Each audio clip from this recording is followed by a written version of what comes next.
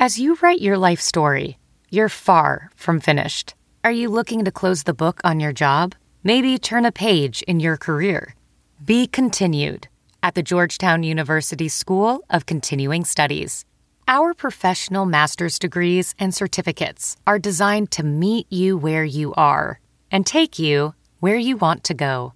At Georgetown SCS, the learning never stops, and neither do you. Write your next chapter. Be continued at scs.georgetown.edu/podcast. This is the Tribune Audio Network. For 18 months, Chris and Jennifer Little chased every avenue, every suggestion, every recommendation for what could heal their daughter, Caitlin. And they felt like they had run out of options. All we knew we needed was a doctor, someone that would help our child. And we had no other avenues to follow. You were desperate. There's a wall. There were no other paths to take. It wasn't that doctors wouldn't see them. They saw plenty, including people who were the most well-thought-of specialists in the Southeast. It's just that because they had never seen anything like this, no one knew what to do. Everybody wants to treat symptoms. Nobody has said, we want to look at how to heal her. I don't want to treat symptoms. I don't want to just get rid of it. Let's make the headache a little less. Right. I want her to have her life back. So they came to us. We began telling Caitlin's story, and then everyone who thought they had answers began to call.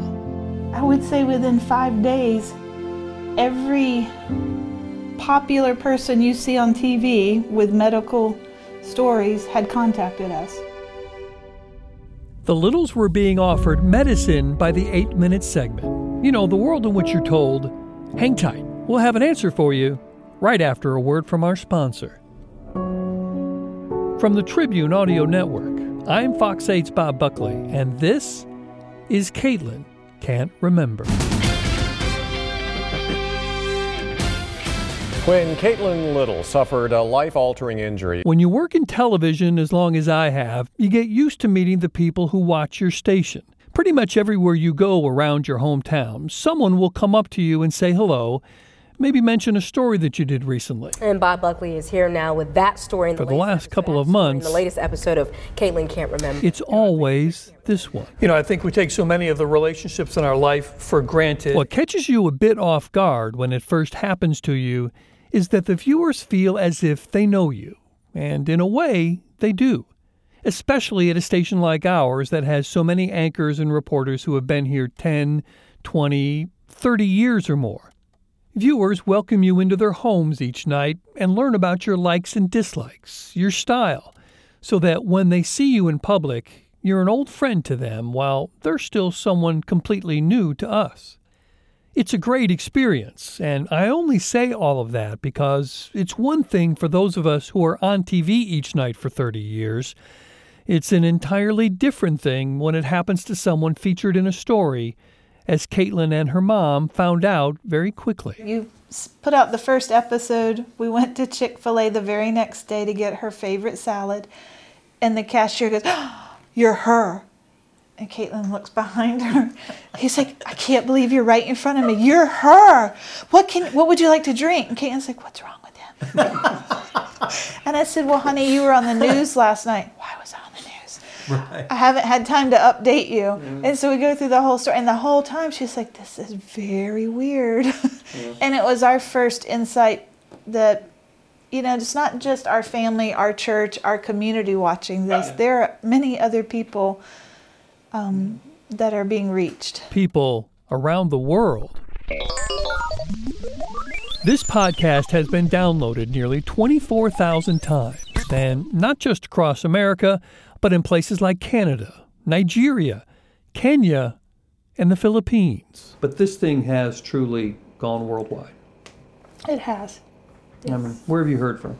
I've heard from people in Ohio and in Texas and in Colorado and New York and I believe someone from Florida. Australia, right. Yes. California, Texas. We're sitting once again in the Littles' home in Greensboro. Chris and Jennifer are sweetly holding hands as I ask about the reaction from people to our stories as they run on television stations around the country, and this podcast is downloaded around the world. What are they saying? Some people are offering help and assistance. A lot of people are also offering their own stories, that they've had a loved one, a daughter, a son, a husband, a wife, a cousin, who've had an injury, often with similar but not identical outcomes, because every head injury is different. One fellow who asked not to be identified told me that his daughter slipped and fell and hit her head in the bathroom one morning and has a 30-day running memory where she only remembers the last 30 days. So each day when she wakes up, the 31st day before that drops off. So she doesn't remember any of her family, any of her past, any of her experiences, can't learn anything new unless she can learn it and master it in 30 days. And then it's gone. This fellow has been to 23 different neurologists and doctors across the United States, and all they can really do for her is offer medications to help with anxiety, because obviously the girl was a little anxious. Other people have offered suggestions of things ranging from vitamins to fancy socks to hyperbaric therapy, which we're already doing. It's medicine by community, because other people who've had this same rare experience have had many of the same frustrations. It struck me the most in the last week. After the show came out, people are writing in saying that their experience is the same. Going to one doctor who says, "Oh, there's no problem." Another doctor goes, "Well, you should try, fluffy mattress pad, or you need zombie-oxin, medication, or you need to talk to a counselor because there's really just an anxiety issue here." All these people have stepped in all the same holes, all through their process, and finally they're told, "Well, just get a lot of Post-it notes and make a really good daily planner." Everything we've had. But each one of us has had to walk through that minefield and step on every single mine along the way. And it boggles my mind why it has to be like that. Some of the people contact us directly. A lady in Missouri wrote that she has anterograde amnesia that cost her her marriage, and she has to use GPS to get around a town that she's lived in for years. Another, about an hour and a half away from where Caitlin lives, says that she had a similar injury when she fell off a skateboard 35 years ago. And over time, she says the right side of her brain died. She lost her job over it and says that people bully her because they can't see that she has an injury. What we hear from people are mostly sad tales, no happy endings. But occasionally, you get one like we received from a pastor in Oklahoma. His wife is a clinical manager for a brain injury unit at a hospital near Oklahoma City. Their daughter fell and hit her head in 2006 when she was a teenager. Just like Caitlin, this girl would wake up with no memory of the day before. In her case, it went on for almost a year, and effects lingered even longer. But she got better. She's now married and the mother of 3. The pastor's point was, there is hope. He wasn't sure what he could do to help, other than letting them know it can get better. A lot of them are just such heartfelt prayers, sending the best well wishes, and everybody is facing the same thing that has this, we're trying this, and no one is finding success. I hear a lot of families that have just sort of given up, and they're doing what Caitlin's doing right now, developing strategies. They're learning how to live their lives, but they're not healing. And we want to keep pushing for healing. Come on in, baby doll. That's what brings them back to the office of the first doctor they went to for the, well, we really don't know how many times this is. They've been here so often, they've lost count. Caitlin walks in very rigidly, a thick neck brace keeping her head from moving much. Her dad, Chris, is on one side, her mom, Jennifer, on the other. Jennifer takes charge of this visit, an unscheduled one because of a lack of mobility and severe pain.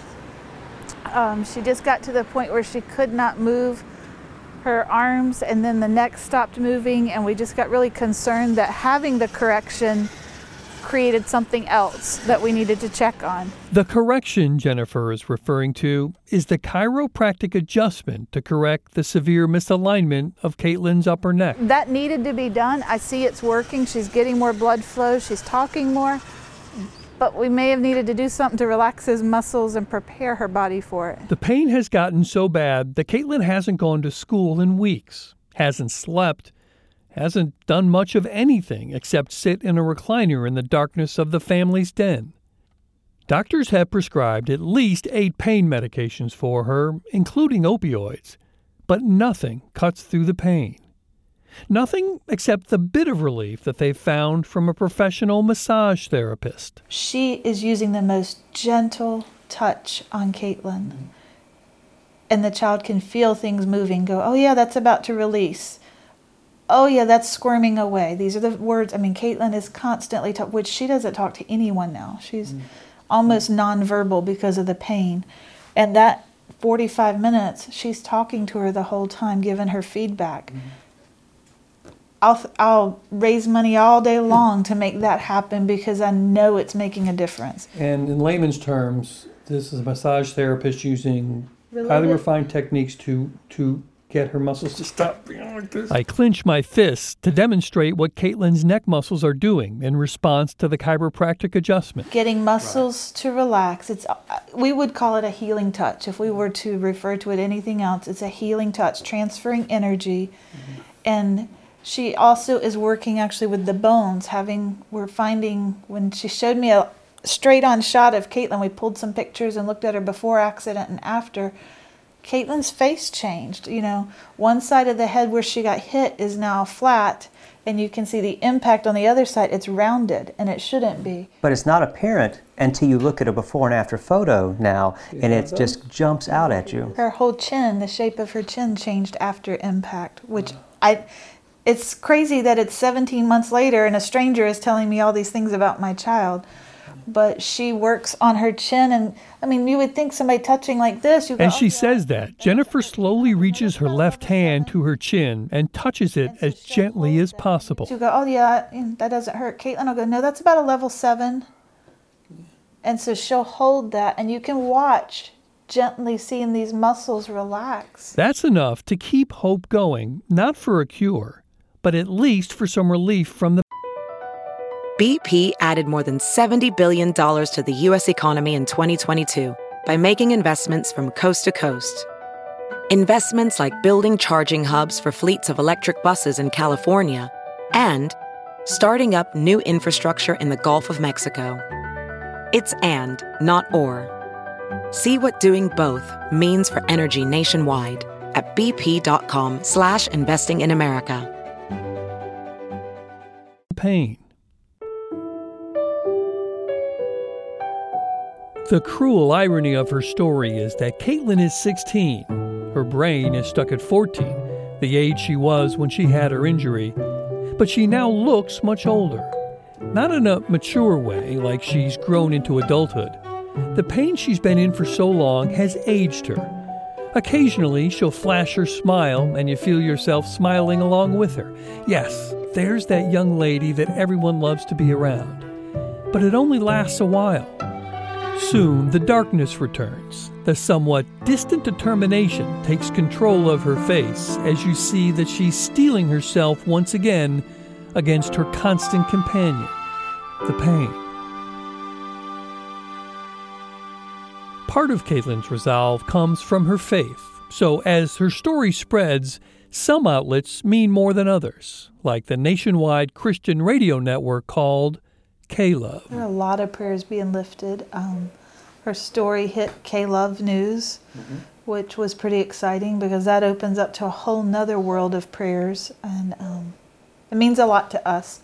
That's Caitlin's favorite station and where she finds a lot of inspiration. So that was special. And then there are the doctors that everyone knows by just one name. Today's going to be a changing day in your life. The Dr. Phil show did. One of his representatives called me and was very matter-of-fact and businesslike and saw your show, saw the episode, and was interested in airing it nationally. Phil McGraw is a former college football player, a middle linebacker, who is, by education, a doctor. He has his Ph.D. in clinical psychology from the University of North Texas, though he hasn't held a medical license to practice since 2006. Chris Little enjoyed interacting with Dr. Phil's staff. They were very kind and offered to fly us out, I think it was to LA, to do a taping of the show, offered to put us up in a hotel, and said that if they could find somebody who might be able to help her, they might help out with that avenue too, with doctors and all. To most people, this would seem like a no-brainer. Dr. Phil called? We're on the next plane. But the Littles are adamant about keeping everything focused on what will best help heal Caitlin. They truly appreciated the help Dr. Phil might be able to muster. But as Chris told us, it just wasn't the right time. At the time that his agent contacted us, Caitlin was having a very rough patch and could barely ride in a car, much less fly out to LA, spend days in a strange place, wake up in a strange hotel, and be in a state of shock every single day. So Jennifer and I decided against that. Then, a little while later, another TV doctor called. I love you, Dr. Oz. Mehmet Oz was also a college football player. He played safety at Harvard. He became Dr. Oz when he earned his medical degree from the University of Pennsylvania, though he may be just as well known for looking outside traditional Western medicine into what's referred to as alternative medicine. Still, Chris and Jennifer felt that everything fell into line with the offer from his show. Caitlin's situation has improved a little bit since then, and his show is medically based, so we think it might be a better outlet. We're just talking about location, too. We're talking about going to New York versus California. We can get there in a nonstop flight pretty quickly, and we have the opportunity to get the word out and do it in one day, whereas with the California trip, they weren't really giving us a time frame, how long, where would the doctors be, were we going to have to travel somewhere else, and as great as it all sounded, it was just happening too quickly. It was spinning and spinning, and we were already on our own little fast train taking care of her. It wasn't the right time. The Dr. Oz show felt right. They'll go to New York to tape that next month. Chris and Jennifer Little have a name for the phase of life they're in. They call it The Caitlin Show. Every moment they can muster seems to be dedicated to finding answers.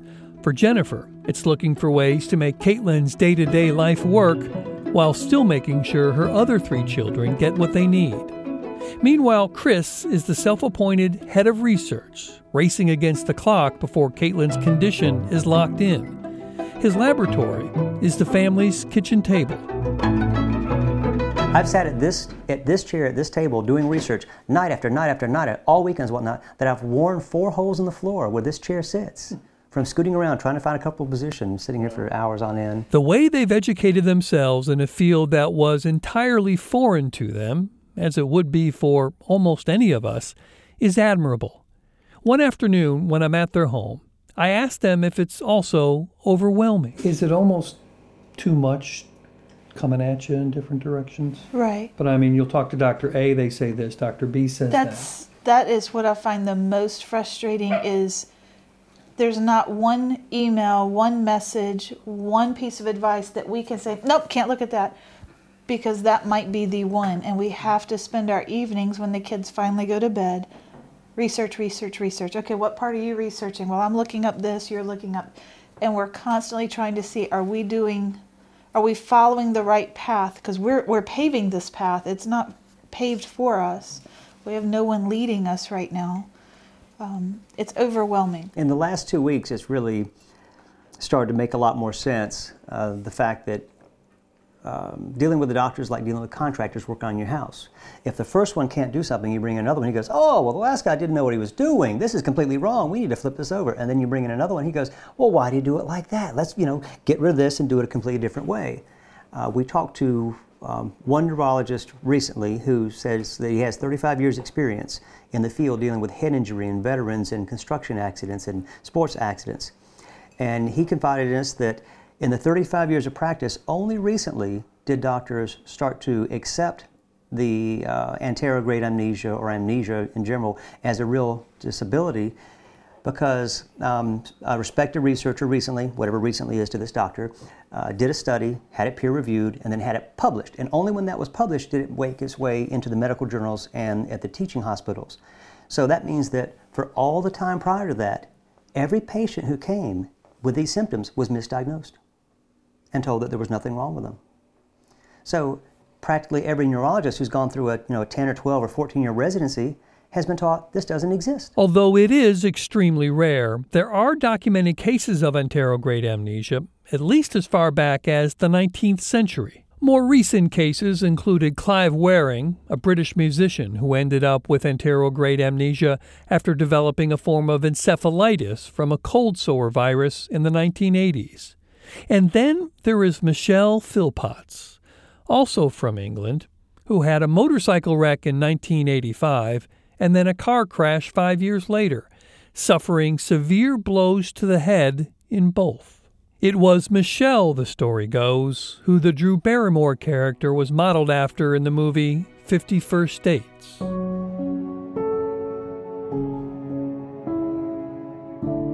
But in the movies, you can write whatever happy ending you like.